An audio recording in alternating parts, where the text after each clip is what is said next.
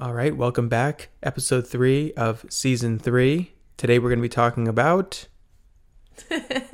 Rhea, that's why she says she wants to do the intro, but then she just pauses and giggles. Today we're going to be talking about Zone of Genius. Let's roll that intro. Welcome, this is Rhea. And Miles. You are listening to the Behind the Assignment podcast. This podcast is for content creators and entrepreneurs. On this platform, you'll hear what it's like to create a successful creative brand. We are passionate about inspiring young creatives build brands around what it is that they're here to do. All right, Zone of Genius. Rhea, take it away because you love this term. I love this term. So, you guys remember in elementary school, and there was just those select few students who were deemed and labeled as genius. They were the genius kids, and they were great at those traditional subjects. And I grew up from that experience thinking that genius was only reserved for certain people, that it wasn't in everyone, but only a select few. And I will have to credit here one of the great mentors in my life, Peta Kelly, because she's really the one who introduced me to that idea and this concept of it is in all of us. We all have zones of genius. And basically, the best way I can describe it is those moments that you feel in flow, meaning you feel there's no resistance. You feel joyful. You feel that your brain is so in whatever it is that you're engaged in, and you're not thinking about all the other things that you typically maybe let your mind kind of run with. And you also feel like you are unbelievably good at this thing in comparison to other things in your life. And you just feel called to do it. You want to keep getting better and better. And it's almost like the most important thing in your life. So that is a way to identify your zones of genius. And so I want to kick off this episode with this really true belief I have that we all are genius. We all have zones of genius. And it's really not about whether or not we have it. It's whether or not we have found it. I think I usually, when I was young, I would get mixed up with the word genius and be like, you have to be good at science, math, English, all this sort of stuff, history, and you're a genius. But yeah, no, you can have a zone of genius, and it doesn't even have to be like math and science and stuff. You can be a genius in your craft, like videography, photography, right, graphic design. And I think it seems silly that I didn't know this until relatively recently in my life, because if you look back at some of the greatest humans that have pushed our world forward, those were not people that were traditionally quote unquote smart. They were not great at those traditional subjects in school. They didn't get their doctorate degrees necessarily, right? The people who have moved this world forward have sometimes been outcasts. They've been marginalized. They have been told they were dumb and stupid and weren't good at the traditional subjects that we tend to hold so much value in.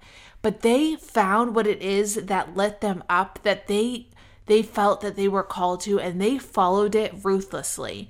And they spent over 10,000 hours in that area, and they became so good that they were able to gift the world in massive, massive ways. Well, geniuses, yeah, they're like the risk takers. Yeah. The ones that think outside the box and then throw the box away. It's like, don't even cage me. Don't even put me in a box. How can I do this the opposite way? And I think that's the beauty of it, because we've talked about this and you've shed light on this, why I'm the way I am. And I had a real issue with growing up in, in school, K through 8 and in high school, and feeling that I was dumb all the time, and I had to take my classes like in special rooms and get extra help and all that sort of stuff. And it's like that kind of like twisted me in a way that like was not good, because it made me feel like I wasn't a genius. And I believe we all are geniuses. And like once I finally got over that, and actually the thing that kind of clicked for me was like when I found out I was really good at something that I had passion with, which was like creating in videography and like making films when I was young, like in 8th grade, and then pursuing that through high school and college. And it's like that's what you need. You need like that turning point in your life to be like, I'm not dumb. I've been teased and like trained to think one way, when really like people actually come to me for advice on this other subject. So how can I'm not dumb. Right. And I think, this podcast geared towards creatives, I think the story you're sharing is one that's going to resonate with people. Like for me, same. Like I was not great at a lot of the traditional subjects. It did not come as easy to me as maybe some of my peers. And so it was when I found photography, it was like finally also that thing that I felt like I was like okay at. And so I latched onto it, and I spent so much time, energy, effort until like I started my business. And it was like, man, I wonder if I was traditionally good at all of those other things, would I have had valued and put so much energy and effort in cultivating my passion for photography and getting so good at it. So I think there's something to be said there. Like there is a benefit to not being traditionally quote unquote normal in our abilities in those areas, and ability to just like memorize a bunch of words on spelling tests. And yeah, I think it's like we want to take the term genius and really flip it on its head right here. And like everybody is a genius in their own zone, or you have the potential to really be your own genius with whatever you want. And like it really drives me nuts when I'm talking to someone and they're like, "It's awesome that you found something. Like, I'm not good at anything." And I just want to stop them right there, look at them square in the eyes and go, "You are good at something. Maybe you just haven't found it yet." There's so many people out there, and we are all good at something. And it's like, maybe you've been told that like, hey, you should just be an accountant, a doctor, a lawyer, something like that. And it's like, maybe they are really creative, and they went down a path, but it's not the wrong path. It's a path that's going to lead them somewhere else. But I think they really need to find their zone of genius. And it's such a tricky topic, but I freaking love it. Yeah, I think something important to bring up here is that if I had gone to the traditional high school in my town versus the art and technology based school that I chose to go to, I would not have found photography, at least not in high school. So my point in bringing this up is that I was called to go to a different high school, even though it was riskier, even though teachers in my middle school were, kind of telling me in less words, like maybe don't, because we're not sure if you're going to be able to get into college if you go to that high school. I didn't care. I went to the non-traditional high school because I was following my intuition in that moment. And that is how I then found photography, which is now my job. So my point in bringing this up is like, we have to follow our intuition, and we have to take risks that will end up pointing us towards our zones of genius. But if we're not willing to take initiative and action on the intuition and the pings we're getting, helping us lead towards a life that is more in alignment, how do we expect to be shown our zones of genius and our ability to then live a life that feels so in alignment, make an amazing amount of impact and income through that, if we're not even willing to take, risks to let us get there? So if you're sitting here listening to this and you just feel like, well, I just haven't found what my zone of genius is, maybe you have to look at your life and you have to say, like, am I with the person that I'm meant to be with? Am I at the job I'm meant to be doing? Am I surrounding myself with the people that are lifting me up? Like, all of that stuff is going to play into whether or not the universe feels ready for you to see what your zones of genius are. It's risk. Like, when I was looking at colleges, I ended up figuring out I wanted to go to like an art school. For me, I was like, just wanted to really follow my passion. And I just had a love for creating video content that I wanted to learn more. And, you know, you hear all the rumors like, oh, art school, like, good luck, like finding a job after, you know what I mean? And it's like, I think that's the beauty in it too, because like I ended up starting my own business, but it's like, I didn't want to think about like, oh, I'm not going to be able to find a video job. Like, that's so crazy. I'm going to find another job so I can make money. And it's like, I didn't think that for 1 second. I was like, I'm going to pursue my passion and I'm really going to figure this thing out. Well, I think when it comes to living in your zone of genius, working in your zone of genius, that is really where I talk a lot about this, right? But unlimited abundance and impact meet us. Because if I was working the amount that I'm working in any sort of other profession, it wouldn't be possible. I truly, truly believe that, especially when I was starting my business and getting it off the ground. The amount of effort, energy, time, everything I was pouring into it, if it wasn't something that I was absolutely in love with, there's no way I would have been able to get where I am. So really looking at what's the potential you're not able to achieve when you're not working and living in your zones of genius.